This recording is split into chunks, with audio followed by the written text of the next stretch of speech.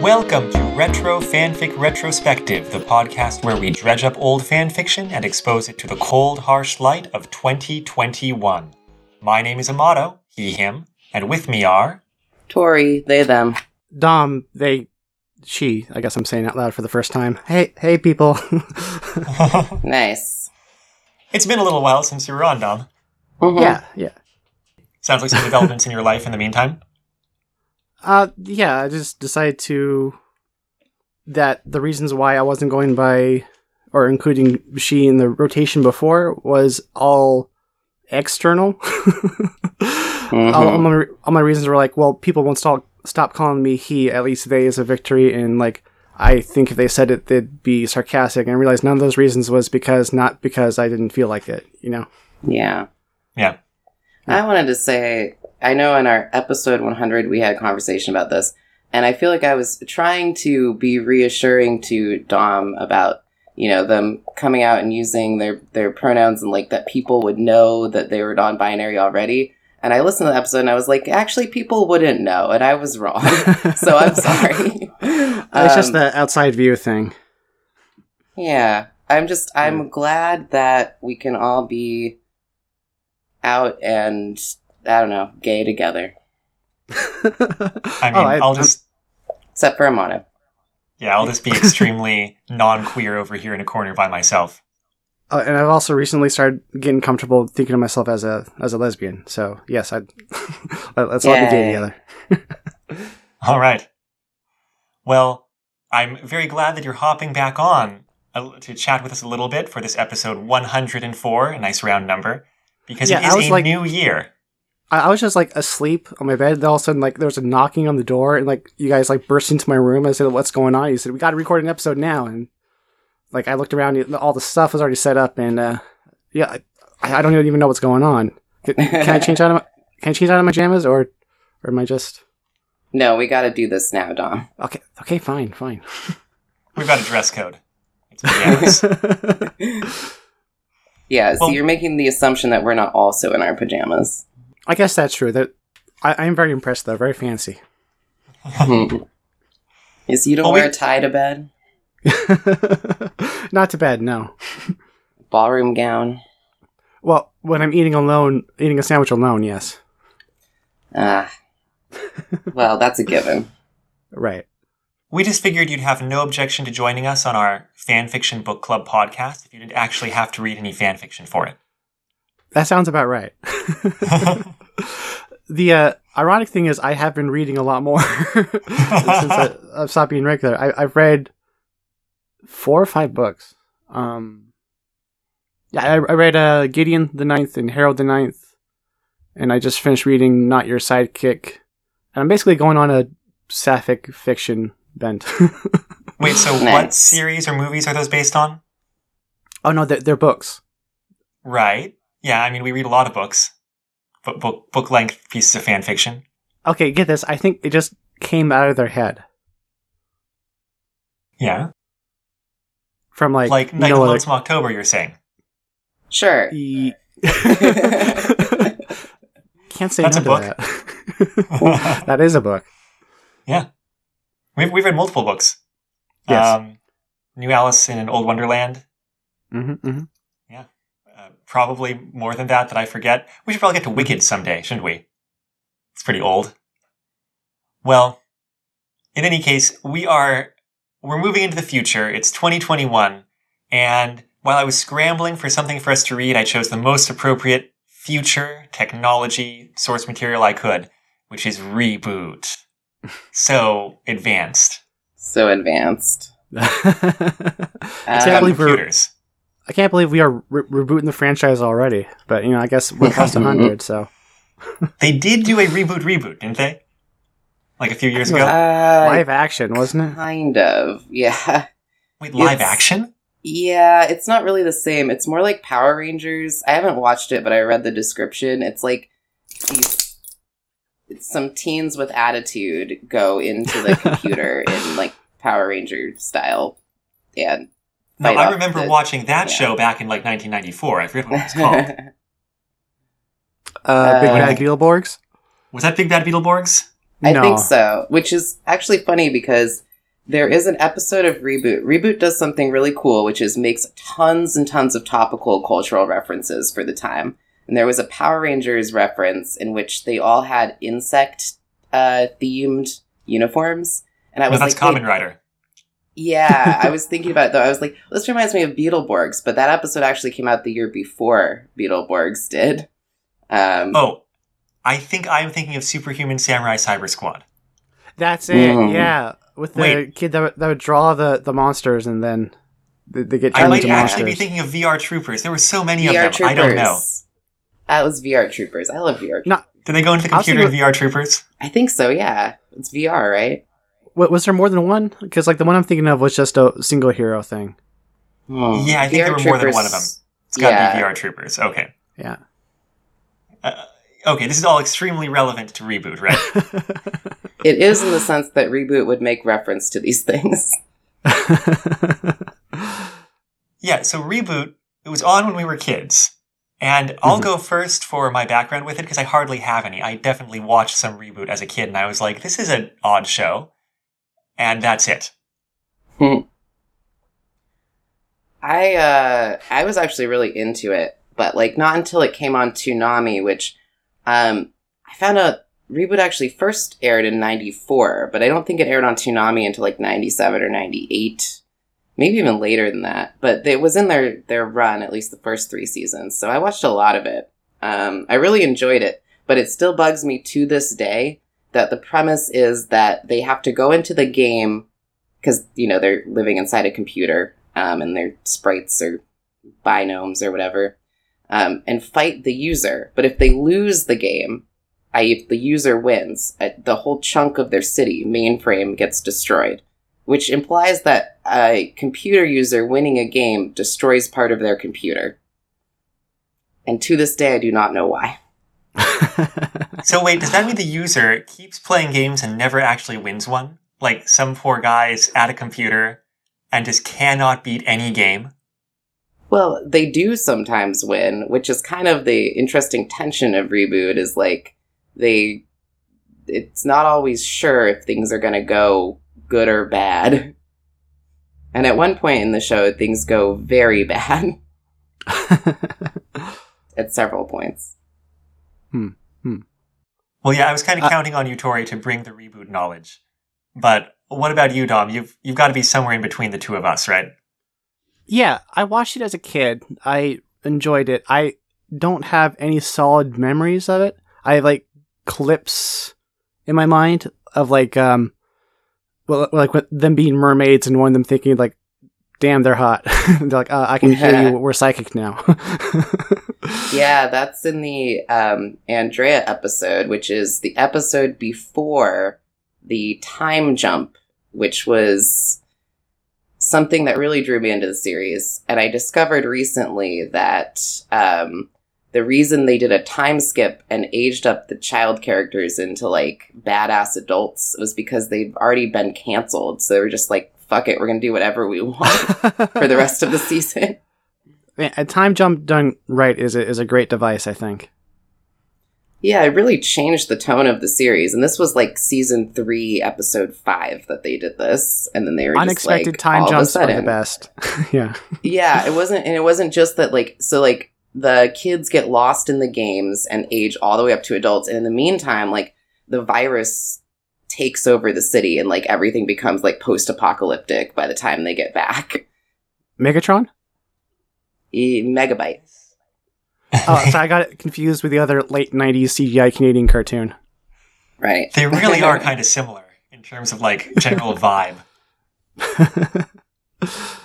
Was it the same company? No, because Reboot was Canadian, right? So was Beast Wars. Oh, you might be right. I don't know if it was the same company. I will say that Reboot started development in the UK in 1984 was when they first came up with the concept. Oh my god. Whoa. And then in 91, they moved to Vancouver, BC to start production. And the series did not air until 94. Yep, Dom. Same company. Reboot and Beast Wars. There you go. Mainframe Studios. Yeah. I mean, this was but Reboot was like their flagship production, I think. Like, it was one of the first things to do what it did, which was do an all CGI television show. And for the time, especially since they developed it for a decade before they even started it, they spent, most of that time trying to figure out how to make these figures move and, like, look real. And I think they did a great job. Well, according to Wikipedia, they parlayed that knowledge into all kinds of other great hits that everyone remembers, like Weirdos, Action Man, Max Steel. I remember Max Steel. That one CGI Spider-Man one that no one liked. Maybe someone liked it, I don't know. Bob the Builder. I guess that's it. That's something, yeah. Yeah. But seeing as Reboot and Beast Wars were contemporary for at least a couple years, I'm kind of surprised they didn't shoehorn in a crossover event or something. Yeah. I mean, maybe Hasbro would have gone for it. I don't know. Right, it seems like yeah. Reboot seemed oddly not toyetic for an 80s, 90s cartoon like it was. I mean, you could make toys of them, right? But it wasn't like, those toys wouldn't turn into a thing or whatever, or... Well, you can have different versions, different game versions of the characters, right? Did they? You could. Yeah, I don't think they did. I don't really know why, but I do know that, like, one of the things the show did the most was just make references to games and media and stuff. So I wonder if, like, it was more like... Because sometimes the games they would go into, the concept being that they kind of get a costume for each game would be, like, a direct reference to a real game or a real television show. So they probably ran into a lot of copyright issues with that. So, like, watching early CG aside, Tori, do you think it's worth it to go back and watch it? I think it's really well done. It stays in the scope of what it's trying to do, which is, like, be kind of tropey and make a lot of references. I think the early seasons are really enjoyable because, like, every time they go into a game, they get a different costume, but I just enjoy that, like a different role to play. Yeah. And the jokes can be really, kind of cartoony, but they're doing it in a tongue-in-cheek way. I think it's a really fun watch. So, Amato, why are we talking about Reboot so much? It just came up when Tori was sort of suggesting things we might do a story on, and I was kind of scrambling for something to read. And I seized on Reboot because we haven't done anything quite like it for a long time. Beast Wars was ages ago. And the problem was, it does seem like there's some really good Reboot fanfiction out there, but old fanfiction was harder to find. It seems to have picked up more in the late 2000 aughts, or that kind of thing. And so I seized on one that was relatively short and that I saw recommended on such illustrious vetted sites as TV Tropes, called A Glitch in Bob. And this was published back in 2005 by Jameson. Her, actually, she identifies her pronouns on her fanfiction.net profile and such. On fanfiction.net, she's Jameson. And on Archive of Our Own, she's Jameson 9101322, which seems like a couple more numbers than one would need. How many Jamesons could there possibly be? Is that a zip code?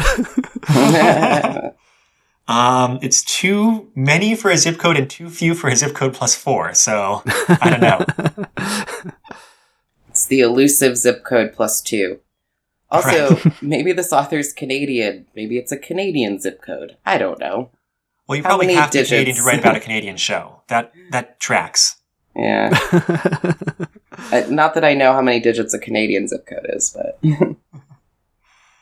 Anyway, she reposted on Archive of Our Own, and that's where I'll put a link to in the show notes, because, you may as well if you have the choice between the two. And she's written various fanfiction over the years, up until the current day. I noticed some Halo. That's a thing. Beetlejuice the Musical. A little bit outside of our wheelhouse. And A Glitch in Bob is relatively short, and it's very continuity concerned, it turns out. And it's really, really set around specific events in the cartoon that I definitely never saw any of. So, Tori, can you kind of set us up for when this story is happening?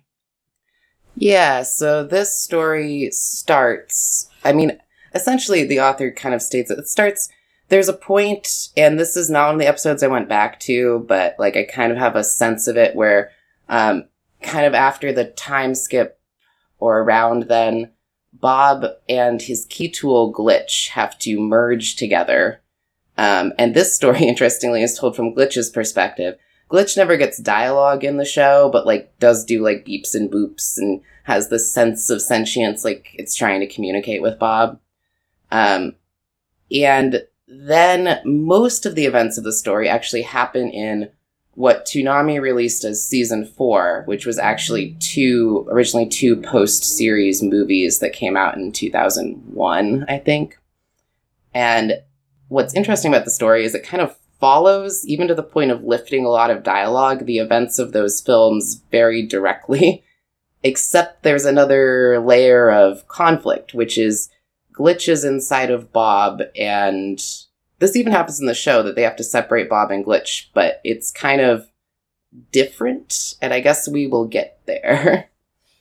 Yeah, I guess we will. At the start of the story, it kind of picks up with Glitch and Bob merging, and I guess that makes them all superpowered for a while, right? By the way, I'm going to go off on the first of many, many tangents here. So the key tools are like essential to the functioning of the system, and they assist the Guardians and stuff, right?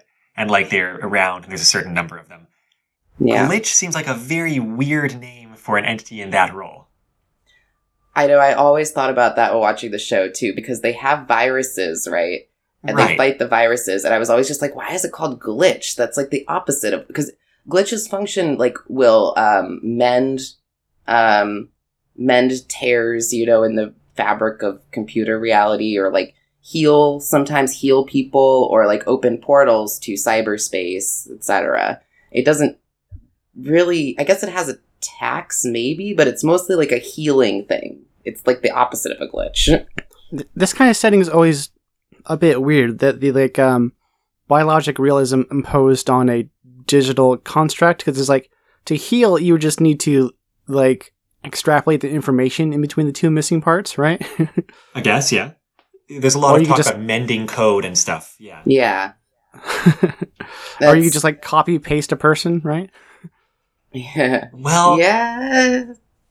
I mean, right. It never really comes up in Reboot itself that like if everybody's made of data, couldn't you back them up and just make copies of people or entities easily? I don't quite get it. It does and doesn't come up because like there's one point where the apocalypse really happens and they have to rely on losing a game to force the user to reboot the system, which I'm guessing is like, like a hard reset on the hard drive. Like it crashed, let's start from scratch. And what happens is like, the only person who gets a copy made of them is Enzo, because he was hiding his code as an AI instead of a sprite in order to like jump around in the games. So when the system reboots, they think he doesn't exist anymore and they create a copy of him that's him when he was a little kid, which is sort of a device to have him as a little kid again. But also like it implies that the system recognizes all the other sprites. It recognizes their code and doesn't need to make a copy of them. So like it says, yeah, you can make a copy, but like only maybe if it's deemed necessary by the system. I don't know. Yeah, these sort of cracks in the metaphor seem like rich fanfiction fodder.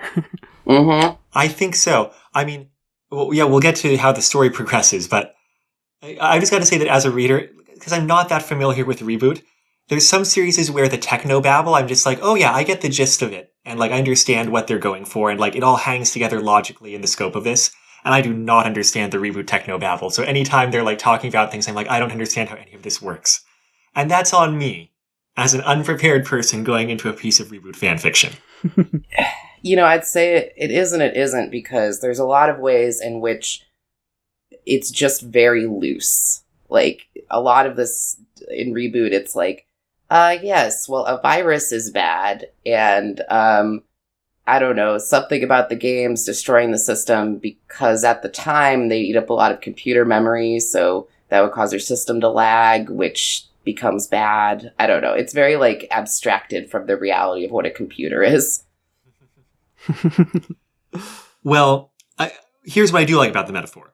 This fanfic starts, like, the first main events after, like, Bob and Glitch merging is, like, that first TV movie you were talking about, which involves the super virus daemon kind of corrupting whole areas of mainframe. They're trying to, like, section things off and, you know, do some kind of, like, guerrilla combat against it and stuff.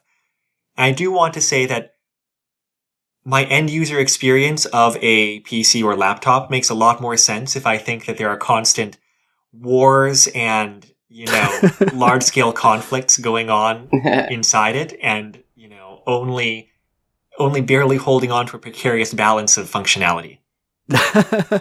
As the person that troubleshoots most of the tech for us three, I can totally latch onto your idea of that. That makes me much more accepting of, like, if my computer is crapping out, where it's like, look, you know, fighters on the inside, I know you're doing your best against this evil virus. I didn't forget to switch the input. The rebel forces sent us. Maybe you've just been winning too many games. I mean, that might be a problem. I win games constantly. I've never lost a game, actually. You know, that might be my problem. Coming back to that point, yeah, you did say before, like, that the user never wins, and I said, well, they do sometimes, but it's very rare that they do. So, and, you know, it's funny because there's a lot of, I like how they construct the user in this, because they always say, like, the user, or, like, only the user knows, or, like, kind of, like, vague religious language, because it's, like, this unseen entity. But you have to ask the question, like, this is probably just, like, a kid, right? Or multiple kids, like, using the family computer. Like, where is this computer, and how many users are there? So, like, I like to imagine that it's, like, a 5-year-old kid who really doesn't know what they're doing at all. And then, like, occasionally, when the user wins the game, it's, like, their older brother or something. Or an adult playing or something. Yeah. I want a fanfic that takes the reboot concept and cosmology and then approaches it from a, quote, realistic, unquote, perspective. So that, like, the user, you know, keeps playing the same game over and over, and they're like, oh god, Minecraft again? You've sunk like 400 hours into this. Can't we play something else? You spent like 5 hours just rearranging your garden in Minecraft. At least do something. Okay. So anyway, there's all kinds of stuff that seem like it's basically the events of that TV movie before we kind of get into the main part of this. But we should talk about Glitch's perspective a little bit. I've got to say, I barely remembered Glitch at all. And you're right, it's just kind of like a little beepy, you know, tool mostly, key tool. But I do immediately in this fanfic kind of start developing a fondness for Glitch that I did not have before, just because it seems like Glitch is pulling a whole lot of weight and maybe doesn't get thanked enough.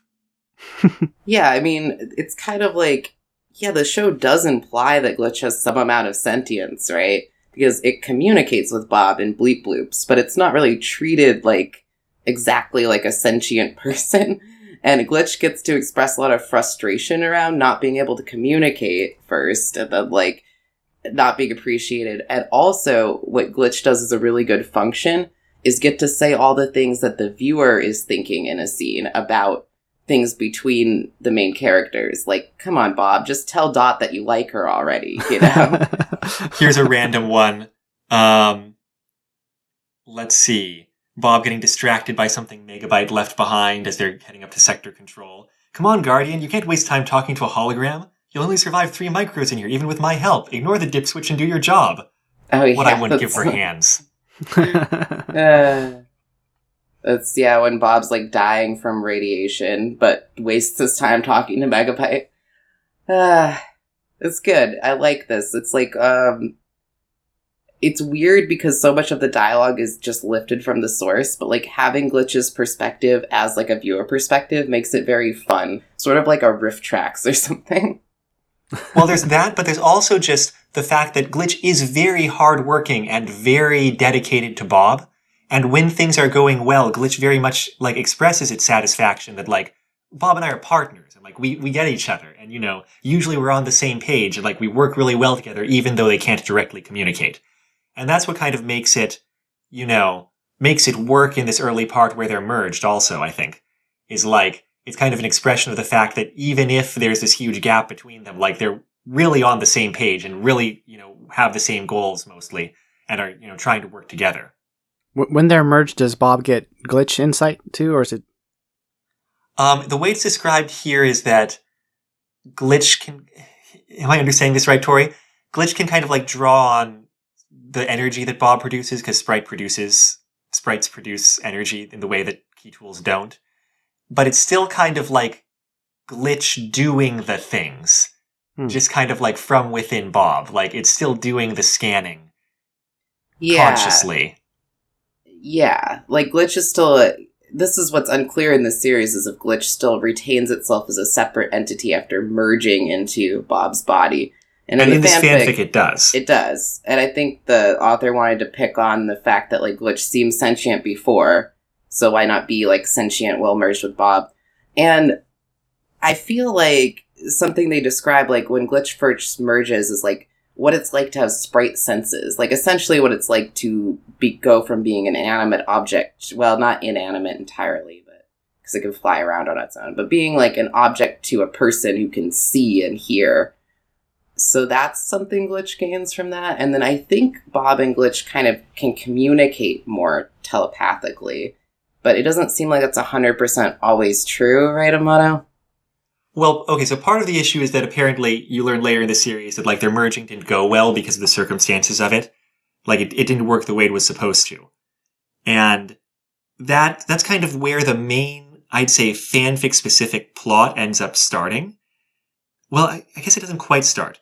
The first kind of main thing that happens outside, like, the events of, the movie that are being retold from Glitch's perspective seems to be that, like, in the course of this war, the other key tools start kind of finding their way to Bob and taking refuge in him. Yeah, well, because that happened, the first movie, which is, if you're going to watch anything in Reboot, I recommend that one. So, like, the first half of season 4. Because it concerns this virus called Damon, who is essentially like a goddess. Like, she's like this religious figure. And there's a lot of, like, because they could get away with this now that they weren't being, like, pushed down by the standards and practices, whatever it is, censorship that they apparently butted heads with a lot. Like, kind of criticism of religious fervor in it. Because people get converted to the virus. And it kind of, they become like, I don't know, like they're born again. There's even a whole thing that Mike the TV does. He sings like a song, like he's like an evangelical preacher, and it's really good. But, sorry, just distracted myself a little bit. But the whole Damon thing is that, like, now I've completely forgot where I was going. Oh my gosh. I was so excited about that movie. We were talking about the key tools kind of all hiding in Bob one by one. Right.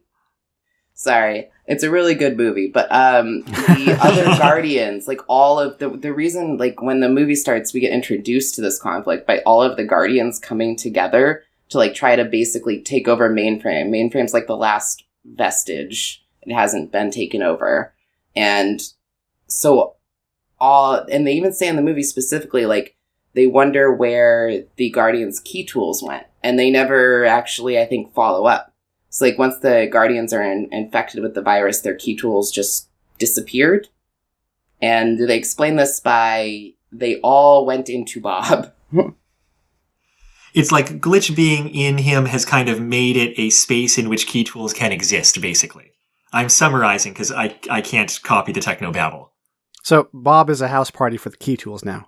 Yes, and that's actually kind of interesting. It starts off with this other key tool who is apparently an important character, if you put it that way. What's the name of that other kind of main key tool who's Glitch's friend? Copeland. Copeland. Glitch and Copeland. I'm sorry, I don't quite get Glitch as a name. I don't get Copeland. Like, who names a tool Copeland? But anyway. Just better than naming your tool Glitch. Well, I'm checking the My Two Bobs wiki, and they say they were split up into 4 episodes when it aired, and one of the episodes' name is Life's a Glitch. Okay. So I Yep. guess that's the kind of shit they do once they know they're canceled. Oh yeah, they could get away with a lot. I guess there was a whole thing where I just want to bring this up really quick because I find it kind of funny. When they first tried to do, because the CG modeling was new.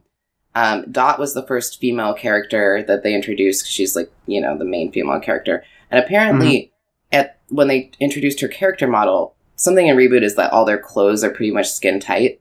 The Canadian censorship company standards and practices board was like, oh, you can't show her boobs like that. And so they turned it into like a uniboob. And they were just really mad about it. And you see later on once they're canceled that she has two distinct breasts again. But I just think it's hilarious. It's like, yes, you can't show accurate anatomy. Pretend she has one boob. Well, see, Scandalous. that's a very important computer metaphor that all ties into how computers work, Tori. Dual core Binary? processing. Wait, There you go. you either have 0 or 1 boobs. That's not always true. That would be more... Yeah, there you go. It's binary. Perfect. Love to hear it. Yeah, so Copeland's the first other key tool to show up. And, he's like, look, my guard did the best they could, but they were infected, and, I gotta go somewhere. And, Glitch is like, fine, stick around. And but Bob's running low on energy, maybe you can help us out with that. And Copeland's like, great. But then more and more key tools start showing up. And also Copeland is damaged. Right? Maybe? Maybe later. Well, the other thing is that, things are going wrong with Bob. And Bob is kind of barely, starting to not hold together in some metaphor thing, right? They held his ever-fragmenting code together. And so I feel so my understanding is that later on, in My Two Bobs probably, it is revealed that this merging is dangerous to Bob's health long term. And that he's in danger of, whatever their word for death is, being deleted or whatever. Actually, I feel like that's an author's extrapolation that works a lot better because maybe I'm wrong, but it seemed like the whole reason that Bob wanted to separate from Glitch in the movie was to look like how he looked before he merged with Glitch, because he thinks Dot doesn't like the way he looks now. Oh, right. And that explains why Glitch is rolling his eyes throughout that whole thing. Okay. Yeah. I guess that was clearish. Okay, well, in this story, it is dangerous. And you see something that apparently Bob is completely unaware of, which is that Glitch and an ever-increasing army of key tools, up to 20 key tools, are making heroic efforts throughout these whole events just to, keep this whole, badly performed merging functioning and staving off everybody's death. Yeah, and explain that there's limited reserves of energy that each component has, but it makes sense that if you've got an army of key tools living inside your body, it's going to be stressful on the body. Of course, Bob isn't aware of all these other key tools. Glitch apparently could communicate to Bob about it, but basically doesn't know how to tell him. He feels like it's going to freak him out with everything else he has going on. Are these key tools using Bob resources? The problem is that they end up fleeing to him for shelter, right? But then it turns out that they can't recharge their energy while they're in Bob. So everybody's just kind of rationing off what energy reserves they had when they came in to keep things going and, help each other out and stuff. Mm-hmm. And B, it turns out they can't leave Bob, which nobody was aware of when they first went into Bob. Right. And oh, go on. So I was just picturing, the movie Inside Out, basically, throughout most of the action of this fanfic. Except they're stuck. I mean, they're stuck in there in Inside Out. It's just they don't have anywhere else they would ever want to go. No, they live there in Inside Out, I think. They don't intrude and then stay. It's not a perfect metaphor. Unlike Reboot with computers. Right. We do have a cultural reference point for this, though. Yeah. Unlike Reboot and computers, yes, the perfect metaphor. Just that's kind of the middle part of the fanfiction. There's lots of stuff, specific things going on I do remember, Copeland runs into trouble and like they're trying to sustain him as well as Bob and all this kind of stuff. And on the one hand, as a extremely casual reboot knower, I was kind of lost on a lot of details of what was going on, on the outside or in the main plot. But it did help, I feel like, the suspense for me, not having any idea how this resolves. And because they are, like, it takes a while. They kind of have to keep these things going, and it's stressful, and they don't have any, kind of out on this. They just kind of have to keep hoping that, like, something about the situation is going to change before people start dying. Yeah, it's kind of funny because, like, a lot of the tension is just that. But, like, that means that the main events that are happening are split between Glitch's observations of the main plots of season 4 and trying to manage not just, like, energy and stuff between the key tools, like, because some of them have less energy than others, and Glitch has to, like, basically become a commander, but also manage, like, their emotions. Like, each kind of key tool has their own personality. And at some point, it's referred... I think this is funny. Glitch refers to, like, the upper and lower decks as he's, like, navigating the Bob space. And it made me think of, like, how he's, like, a commander of the Bob starship where all these, like, different, key tools are existing together. Well, Copeland was kind of doing... Yeah, Copeland was kind of doing the leading, but when Copeland's out of commission, Glitch has that moment where it's like, Glitch has to step up and make an inspiring speech, which is not the best inspiring speech, but it's fine. He's like, don't give up hope and some other things. And one of the more literal key tools is like, where do I find the hope or whatever? And it's like, just keep doing your thing. Just be cool, okay? Yeah. Right.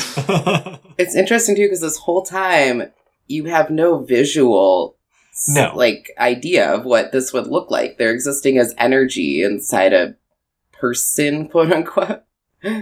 Digital person. Who's also energy, right? Yeah. But you have no visual frame of reference. It's all this dialogue between key tools, which I find really interesting.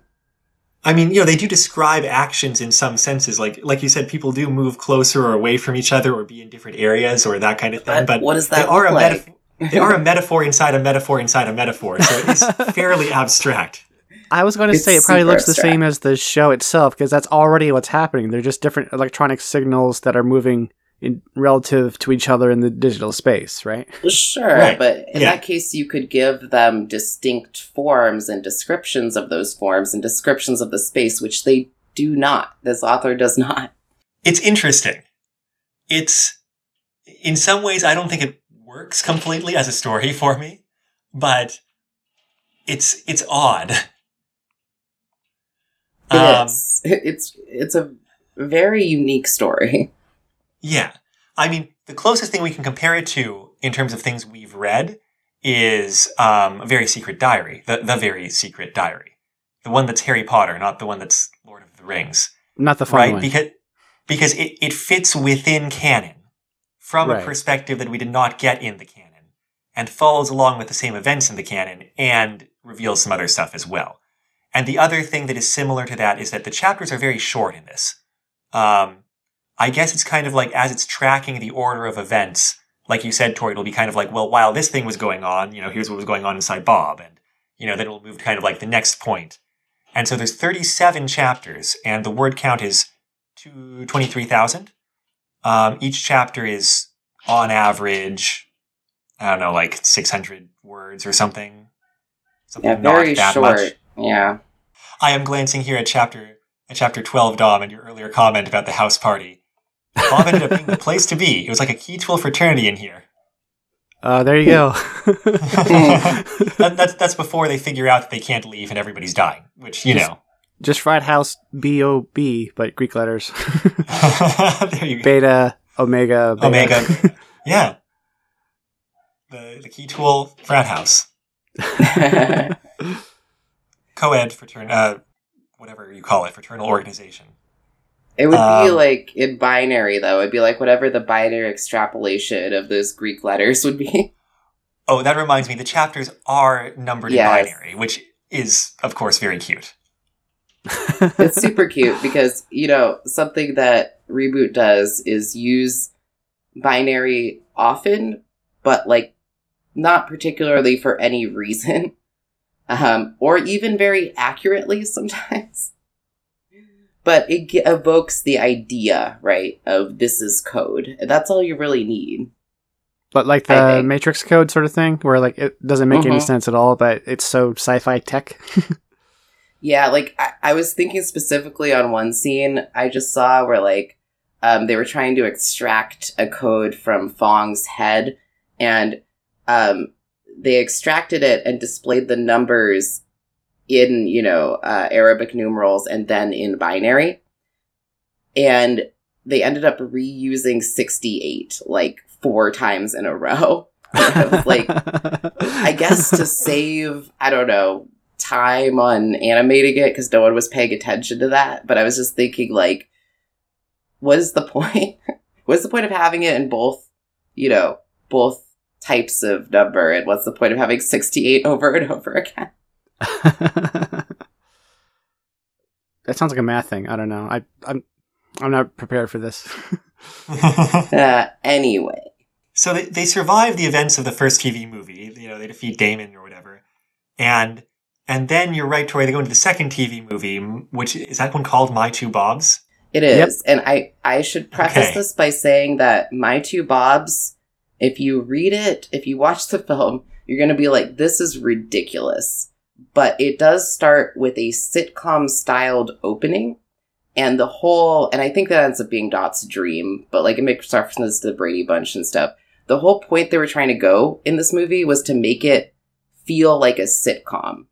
However, in the film, there's a lot of frustration there because there is a second Bob who you have no reason to think is any more or less legitimate than first Bob, though we spent a lot more time with first Bob. However, he looks more like Bob used to look before he merged with Glitch. And then, almost, immediately after that, he enters a game with Matrix and starts behaving in very un-Bob-like ways. So you're immediately like, no viewer at any point thinks that's the real Bob. But all the characters do. And I think it's because they're trying to do like a sitcom tension and make a parody there.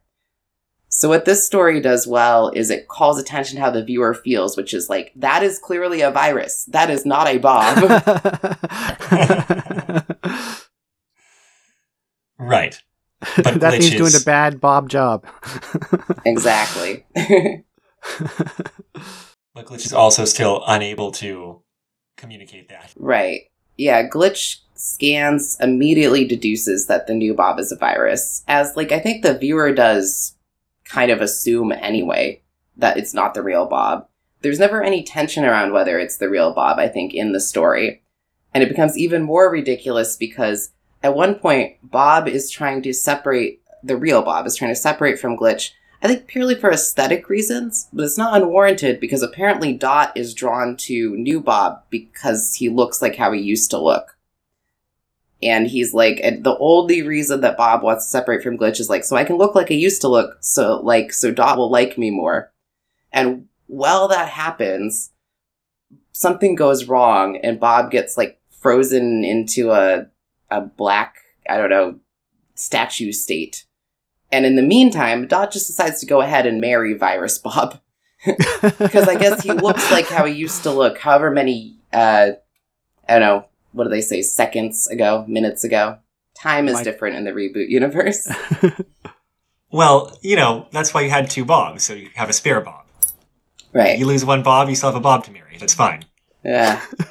Anyway, couldn't you do that in this metaphor?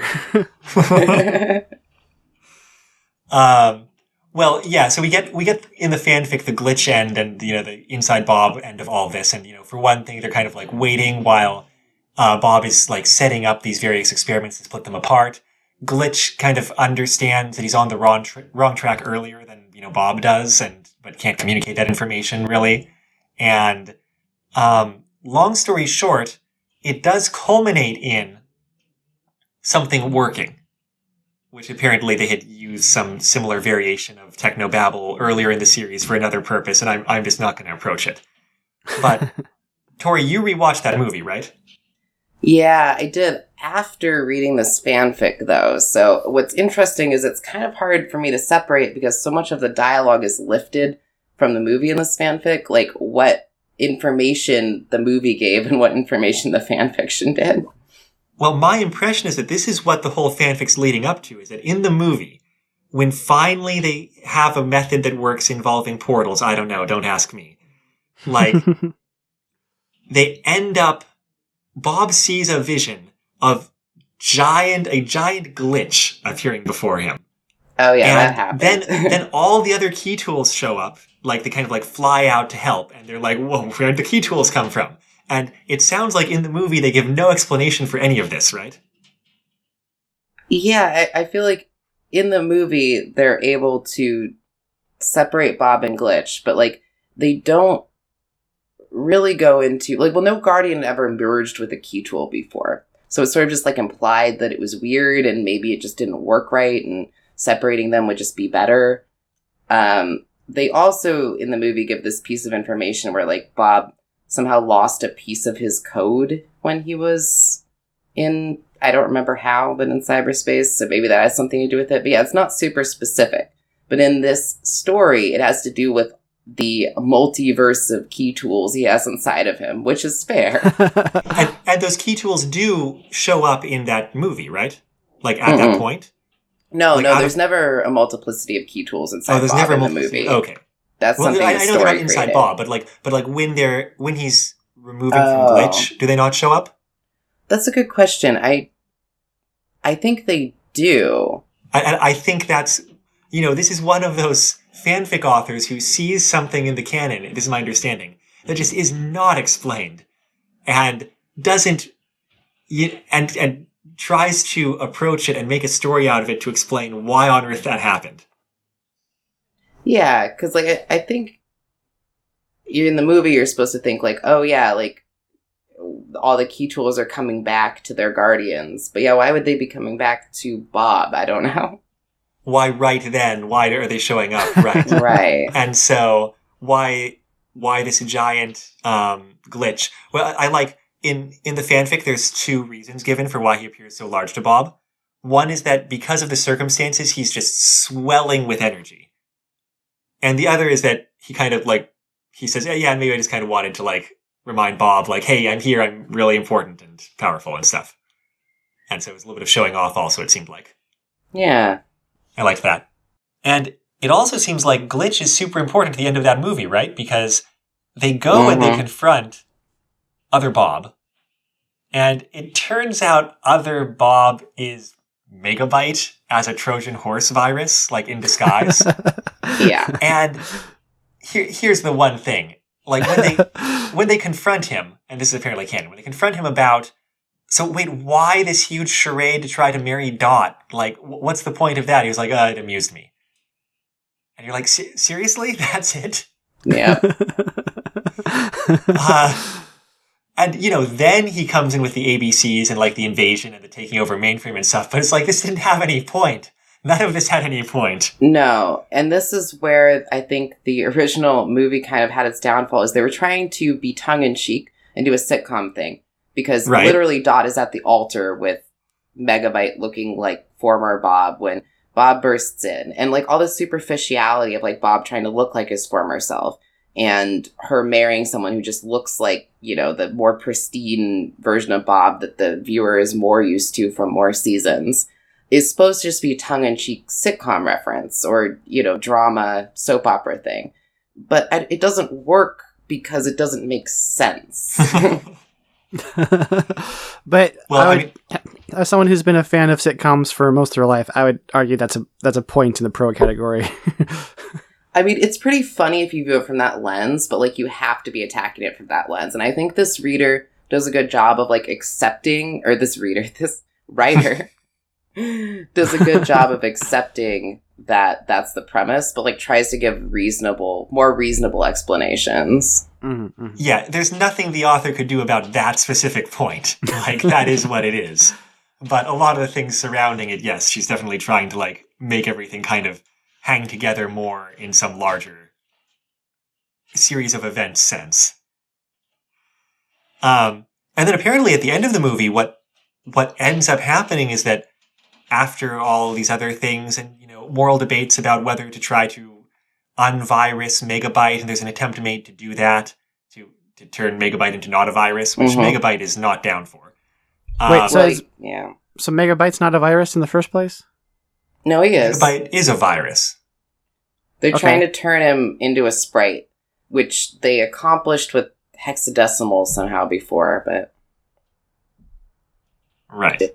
The dialogue is lifted directly from the movie, which is like Megabyte saying it's a fate worse than death because Bob's essentially going to change his nature as a virus. So it morally complicated, right? Yeah, I mean, I get it. Yeah. What it turns out is that Megabyte was never there in the first place. It was or at least not in the prison. Somehow he was a hologram or something. Wait, no, that's not how it turns out at that point at the very end. Like the one that was going to marry Dot was like some sort of alias or something, which is like a hologram, right? I guess. Like, it was never super clear. Because if... I guess so. Like, somehow it was an extension of Megabyte, but like, he has turned into a Trojan horse virus. But like, for some reason, when they think he is in the holding cell, he actually isn't. So... It says here in the Wikipedia article, an investigation reveals that Megabyte has become a Trojan horse virus, which gives him the power to shapeshift and effectively disguise himself as anyone. Yeah. Right. There's a point where they're running around being like, where's Megabyte? Like, are you Megabyte? Is that person Megabyte? And, I would have wanted this to be more like John Carpenter's The Thing and have, everything collapse into paranoia and, people. I was just thinking that. And the occasional, scare jump out of Megabyte. That's not really where it goes, I'm afraid. Sadly. They have the whole vaccine scene where they're all sitting around nervously watching a petri dish. Right. Yeah. Apropos of nothing, my favorite thing about John Carpenter horror movies is just the way that he will have ominous tension building, like extremely obviously, and then have nothing happen. And then, of course, in the middle of a scene where like people are just like in the middle of a line of dialogue, like suddenly someone will die. Like suddenly there will be this completely unexpected horror jump. It's so like what he's doing, but there's nothing that you, the viewer, can do to fight it. Well, you can just always be paranoid all the time, Amato. That's you can just expect something to be happening literally every second, like some horrible scare. Anxiety for the win. Where were we? The point is that at the end of this, like, My Two Bobs movie, apparently Glitch is the one who, like, after failing to repair Megabyte because they don't have enough time or whatever before bad things happen or something, Glitch teleports Megabyte into the internet before Megabyte can explode. Okay, that does not happen in the movie. The movie ends on a cliffhanger. So what happens, this is where the fan fiction diverges and actually creates an ending. So he's in prison. Assumed. So there's a point where, like, Megabyte, they discover he's Megabyte and he runs around impersonating people and causing general panic. And eventually they capture him. And that's the point where Bob's like, I'm going to make you not a virus anymore. They discover that whatever they captured was actually just a hologram of him, not like the real him. And then they say, he's in the war room. He could be anyone. In the movie, it turns out that Frisket, the dog, was actually Megabyte. And he kind of like pops up and he's like, ha ha ha, I'm Megabyte. And then like, I don't know, takes off, basically. And I think the movie just kind of like, oh wait, is that how it ends? Maybe I'm mixing up scenes. But either way, the movie ends with Megabyte. That might have happened earlier. But point being is the movie ends with Megabyte, like, loose and trying to take over. And basically having the upper hand. If you don't mind me reading from the wiki again. Please do. After taking the form of Frisket, after subordinating various personnel, including Dot's father, and capturing Enzo, Megabyte gains complete control of the principal office. The movie ends with him proclaiming that he will now follow his predatory virus nature. He is no longer out to take over Mainframe again or even the supercomputer. He just wants revenge on the mainframers. His last words, which are the final words of the series, are, "Prepare yourselves, ... for the hunt." Yep. Oh, yeah, okay, so this goes past that. Okay, I Mhm. did not understand because I'm extremely badly researched here. I mean, you would assume that, a series would have an ending, right? And that this was the ending of the series. What I do think this author does well is, like, they don't spend too much time wrapping things up. They wrap it up in a very reboot way, and it just, like, deals with the problem. And you're like, okay, well, at least we're not on a cliffhanger at the end of the series. So they just tidied things up. Yep. And I think Amato explained it pretty well. Well, yeah, what I was kind of getting at there is that it gives Glitch a hero moment and makes it important that Glitch is separated from Bob to be able to do this at all. That Glitch teleports Megabyte into the internet to explode so that, like, he doesn't damage mainframe. And who cares about the internet? They don't. Won't be the worst thing that happens on the internet that day. And then, Glitch is kind of caught up in the storm that results, but is saved by that, like, wandering web surfer. Whose name I yeah, forget. Ray. Ray. Ray Surfer, right? Tracer? No, is Ray the surfer? I don't know. We are so knowledgeable. I don't know why I'm forgetting all the characters' names, because I just watched this, but... And yeah, then it kind of ends with, like, Glitch and Bob being partners, and Bob being like, good work, Glitch, and Glitch being like, yeah, and we're back as a team, and kind of, like, reaffirming its loyalty to Bob and to their job as a guardian, and that kind of thing. Yeah, it's kind of sweet. Especially if, you've had this Glitch perspective this whole time. You're like, yeah, I want a happy ending for Glitch. And I think the author made it clear that, like, Glitch's whole motivation was, like, being Bob's partner and helping Bob and loving Bob, which is super sweet. Yeah, it seems like only the other Key Tools really appreciate how much Glitch stepped up over the course of this fanfic. But, that's okay.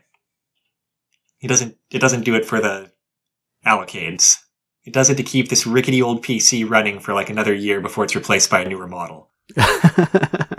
Right, like, how long has this computer been around at this point? Like, it's gone from seeing the net to the web, like, and the show ran from 94 to, like, 2001, so... That's a Is long there ever time a for plot computer. where, like, the graphics card got updated, or, like, they added more RAM, that sort of thing? Nope. There's only the changes in cyberspace as we get the internet. Wasn't there one? Maybe- I have a vague half memory of like them adding more space or something, and the whole town being excited about it. I mean, I would Maybe. say, yeah. I could be making that up. I don't know.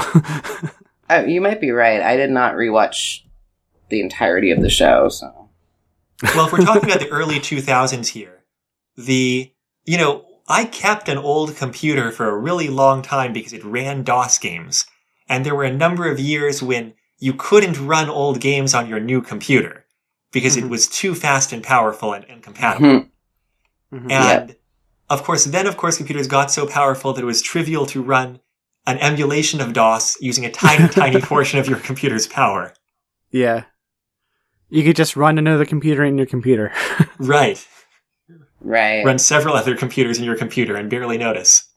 I remember when, in order to play my, like, old Sierra games, I'd have to change my Windows, like, display and, like, to 128 or something, because otherwise it couldn't run the game. And nowadays you can program Pokemon in Minecraft. Right. Yeah. I mean, it would be interesting to see Reboot done for the modern PC. Like, it would definitely feel different, but I also feel like there's something really charming about kind of the like limited computer that they have at the time, and like all the bugs that can go wrong, and like the episode where Hexadecimal gets a hold of the paint program and all she does is like paint all the buildings like in Keith Haring or Monet style and make copy pastes of a still image of Bob, like and everything appears in like an old, like they have vid windows, but they all look like, the old computer windows of Windows 95 or whatever.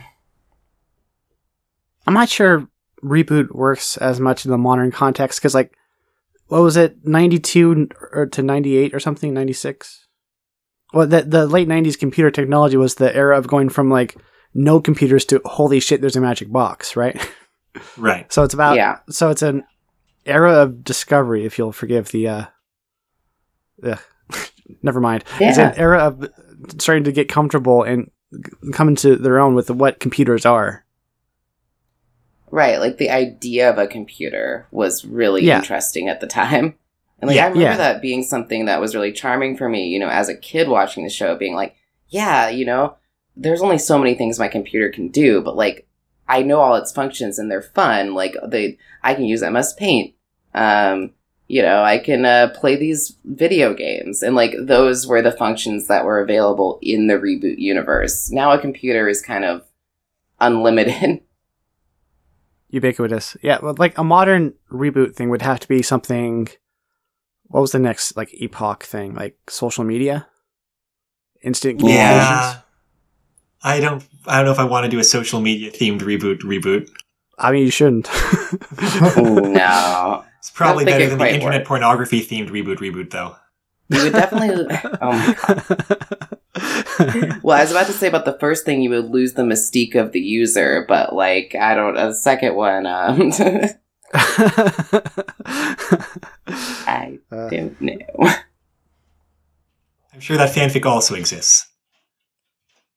But I think we're done with this fanfic for the moment.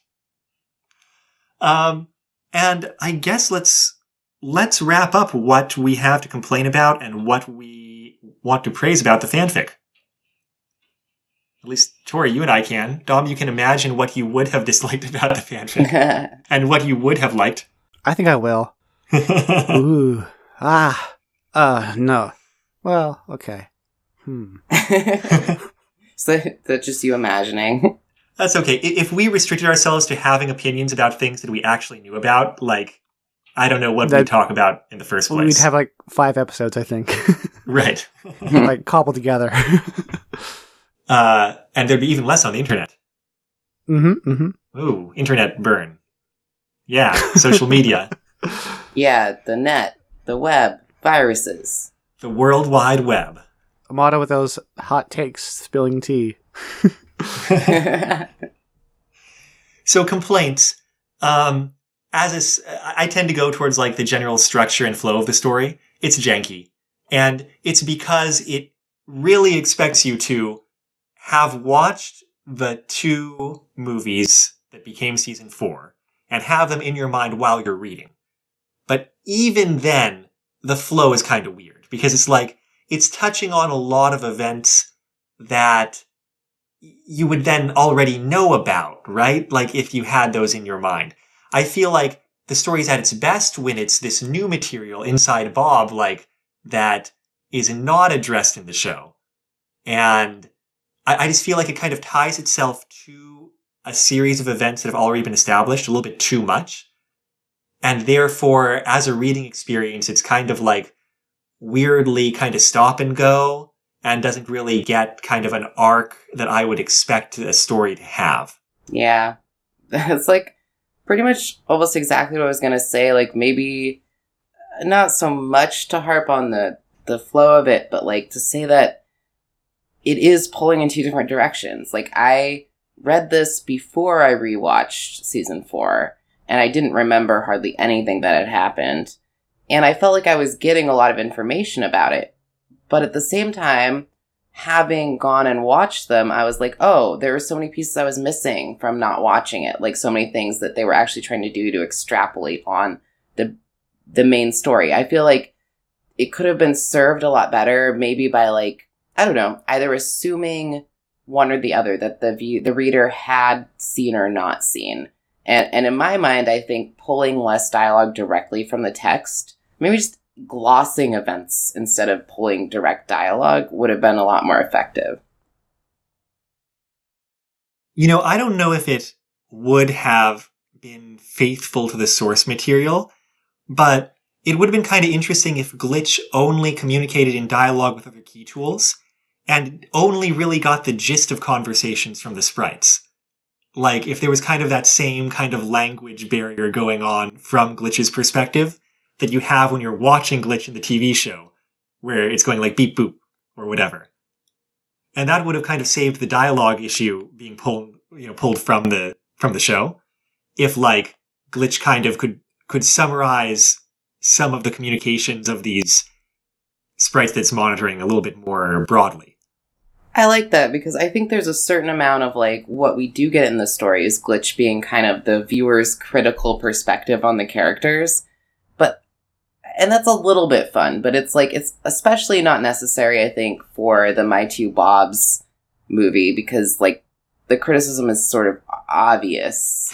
And I think it would be better if like maybe Glitch, I don't know, instead of trying to play multiple roles as both its own personality and as a critical voice of the characters, was just like, I don't know, give more tension to Glitch, right? Give Glitch like something, another barrier to overcome, or like something else to do in the world. Okay, Dom, your turn. I liked how I zoned out there and was thinking about my own shit for a while. Wait, no, Dom. This is where we're complaining about things. Okay. I hated that I wasn't paying attention and then zoned out and was thinking about my own shit for a while. That's better. There we go. Well, thank you for your contribution. Well, as someone who has absolutely no right to say anything at all, it sounds to me that it's mostly just like a rehash of the two movies. Was that like the stated intent of it, you think? Yeah. I mean, I think the intent, like I said, was more to kind of fill in holes in the explanations of why things were happening in those movies. Yeah. But you're right that what ends up happening is that most of it is just kind of the content from those movies. Yeah. Because like I was a big like Halo fan person back in the day, and I was a fan of like the first book and the third book because that covered Newgrounds, and the second book was just the first Halo game retold. And it's like you do have the chance to add new things and there was a new lore bit they added about the Forerunners, but basically like I skipped it. Like I was a big in-depth fan looking for clues, and I skipped it because it was just more the same. Like the Very Secret Diary worked for us though, right? But that was because it did, but so little of it is actually drawn directly from the book, and when it is, you're like, whoa, this is the part that you actually see in the book. Right. I think if you do this, it might be good to be more transformative, maybe. Yeah. I don't know. I'm just throwing shit out. Yeah. No, I agree with that. Like the author has a note that's like picks up in season 3 when Glitch reunites with Bob and continues past season 4 with events told from Glitch's point of view. Starts very alternate point of view, but quickly diverges as Bob's code starts to break down and events / inside him require even more attention from the key tool than the outside. And if that was true of the story, I think I would like it more. But it's sort of like the outside is always pressing in a lot more than I feel like it should. The two books I'm reading now are actually had this thing. Not Your Sidekick and the follow-up Not Your Villain. The first 100 pages or so of Not Your Villain is it's from a different character's point of view. So it starts earlier, it covers different events. When it gets to events of the first book, it kind of skips around, where it just kind of dips back in where this character was involved, and it's more about their point of view than what's going on at the moment. And then it overshoots and does its own story. So that was interesting. So maybe something like that, where they don't beat for beat, but they remess the sense of time in there to be more dependent to the new perspective character. Yeah, that could be interesting. Like the things that are more important or less important to Glitch are not necessarily the same things that are more important and less important when the story is being told, to the viewer or whatever. Totally. Yeah, they're essentially telling you the same thing, but it feels different. Yeah, some of the more enjoyable parts of the story were the allusions to the decks, as I mentioned before, where you can sort of abstractly visualize Glitch being a captain of all of these different key tools inside Bob. I think if they'd done a landscape for that and rooted you more in scenes like that, it would have developed into its own narrative instead of Glitch being trying to deal with other things while along for the ride with Bob. I'm just imagining like a spaceship with like Glitch with like a captain's hat on, shouting orders. Yeah, like something. Give us a visual. It'd be cool. It'd be funny because it's like just a little watch, basically. Well, I think that leads into us praising the fanfic, because I agree that like it's the most fun and interesting when it's kind of really focused on the key tools as both kind of like what they're doing from their perspective, because nobody else really seems to pay a whole lot of attention to what they're doing and how they're doing it, just kind of like what they can do, right? If that makes sense. And also as a society, because like they all know each other and they all have different personalities and they've all got like this long history and they've all been working with multiple guardians. And, you know, at one point, like Glitch is like, I always do end up choosing the revolutionary guardians because of like Bob's virus saving kind of stance and that sort of thing. And it's like actually really cool. It's like you're peeling back this extra layer of metaphor in Reboot and going like even deeper into like the functionality, and it's all this layers of sentient beings making things work all the way down, it feels like. Yeah. It was such a great idea to give Glitch a voice. Like, I think I mentioned before, like, you don't think about it much when you watch the show. But, like, yeah, Glitch clearly has sentience and, like, makes decisions. Glitch should have a voice. I find that super enjoyable in this story. And I think Glitch is really charming in its devotion to Bob and devotion to the other key tools, too. Yeah. Yeah, you gotta love... I love the concept of giving a point of view to the sapient that you haven't heard from before, or discounted most of the time. Like, Star Wars has a lot of stuff out there, and so it's probably out there, but I'd be more interested in Star Wars that's entirely from a robot's point of view. I was just thinking of R2, right? And R2 is a little bit more prominent in terms of having a personality, because you always have C-3PO responding to what he says. Mm-hmm. But I would still be interested in something kind of exclusively from R2's perspective. And, you know, you just know how it would go, right? It would be like this whole problem that gets solved in the background by R2 without anybody else noticing. But it would... I'm watching Star Wars Rebels right now, and they have a little not R2, but little astro droid, and it's great because it's just a fucking asshole. That's his personality. Just this shit robot, and I love it. Yeah, it was a good idea, and yeah, that's probably. Oh, and the other thing I guess I can praise is just that I do appreciate when continuity nerds do incredibly nerdy continuity things, which is definitely part of this fanfic. That's your jam. Oh, yeah. I couldn't fully appreciate it this time because I'm not knowledgeable enough about Reboot, but like it's obvious that's what was going on. Yeah. And like I mentioned before, like they wanted to follow the story so consistently, but she gave it an ending too. I was like, that's good. I'm glad that happened. And it happened in a very Reboot way. So it is very satisfying just to see, the continuity be concise, like, or be consistent, but then like have a concise ending on the end where you're like, it's almost like you watched the movie, but it had an ending. It feels really satisfying. That has to be nice. As a season 4 layman, I did not notice the seam there in the slightest. No, yeah. I mean, I didn't notice before I watched the movie, so. I was like passively familiar with the Reboot fans' ennui of the cliffhanger series. So it makes a lot of sense to wrap it up nicer. I mean, because like fan fiction in some places is like fantasy fulfillment, right? So it's like, what if it wasn't shit? Yeah. Well, there's an element of that in here too, which is like staying faithful to the My Two Bobs story, but giving a critical perspective from Glitch to make it just a little more satisfying. At least somebody isn't buying this obviously not Bob. Mm-hmm. Well, speaking of reaching a conclusion and wrapping things up in a satisfying way that is completely seamless and not noticeable, I guess we should close out this episode, right? Yes. Good job, Amato.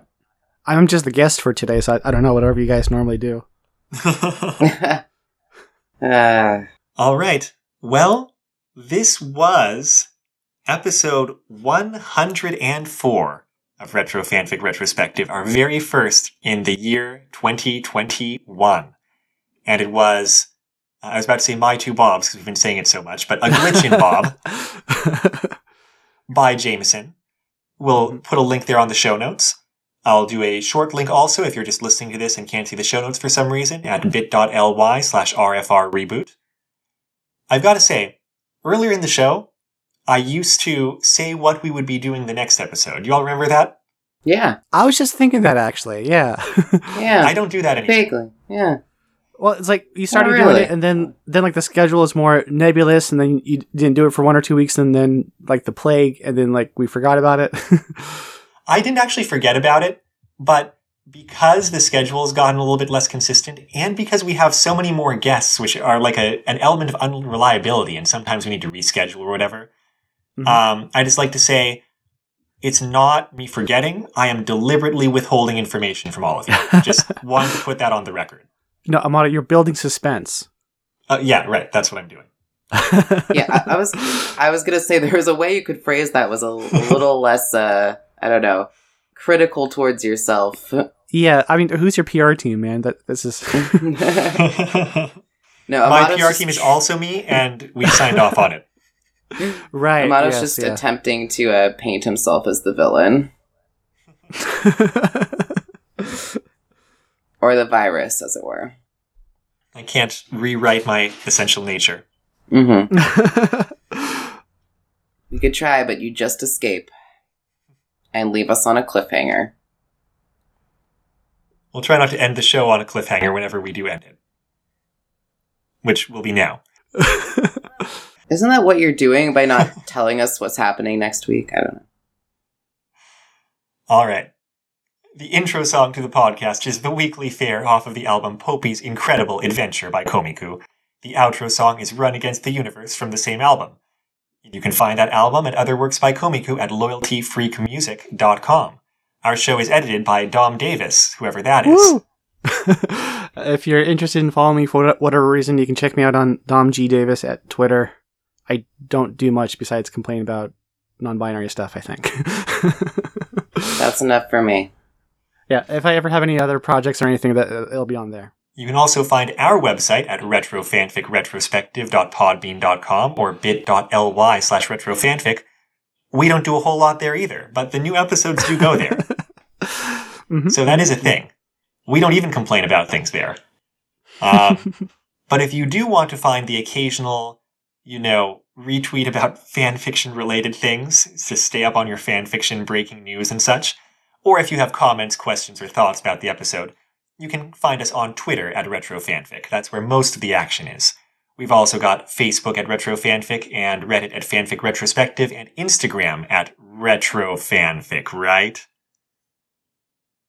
I think that's right. Yes? And you can also send us an email at retrofanficretrospective@gmail.com. Leaving comments or reviews on your podcast service would also be greatly appreciated. I'm Amato. I'm Tori. I'm Dom. We're just 3 Earth life forms trying to be nice to each other and stave off horrible viruses. Until next time, take care. Prepare yourselves for the hunt for new fanfics. What would your people's name be?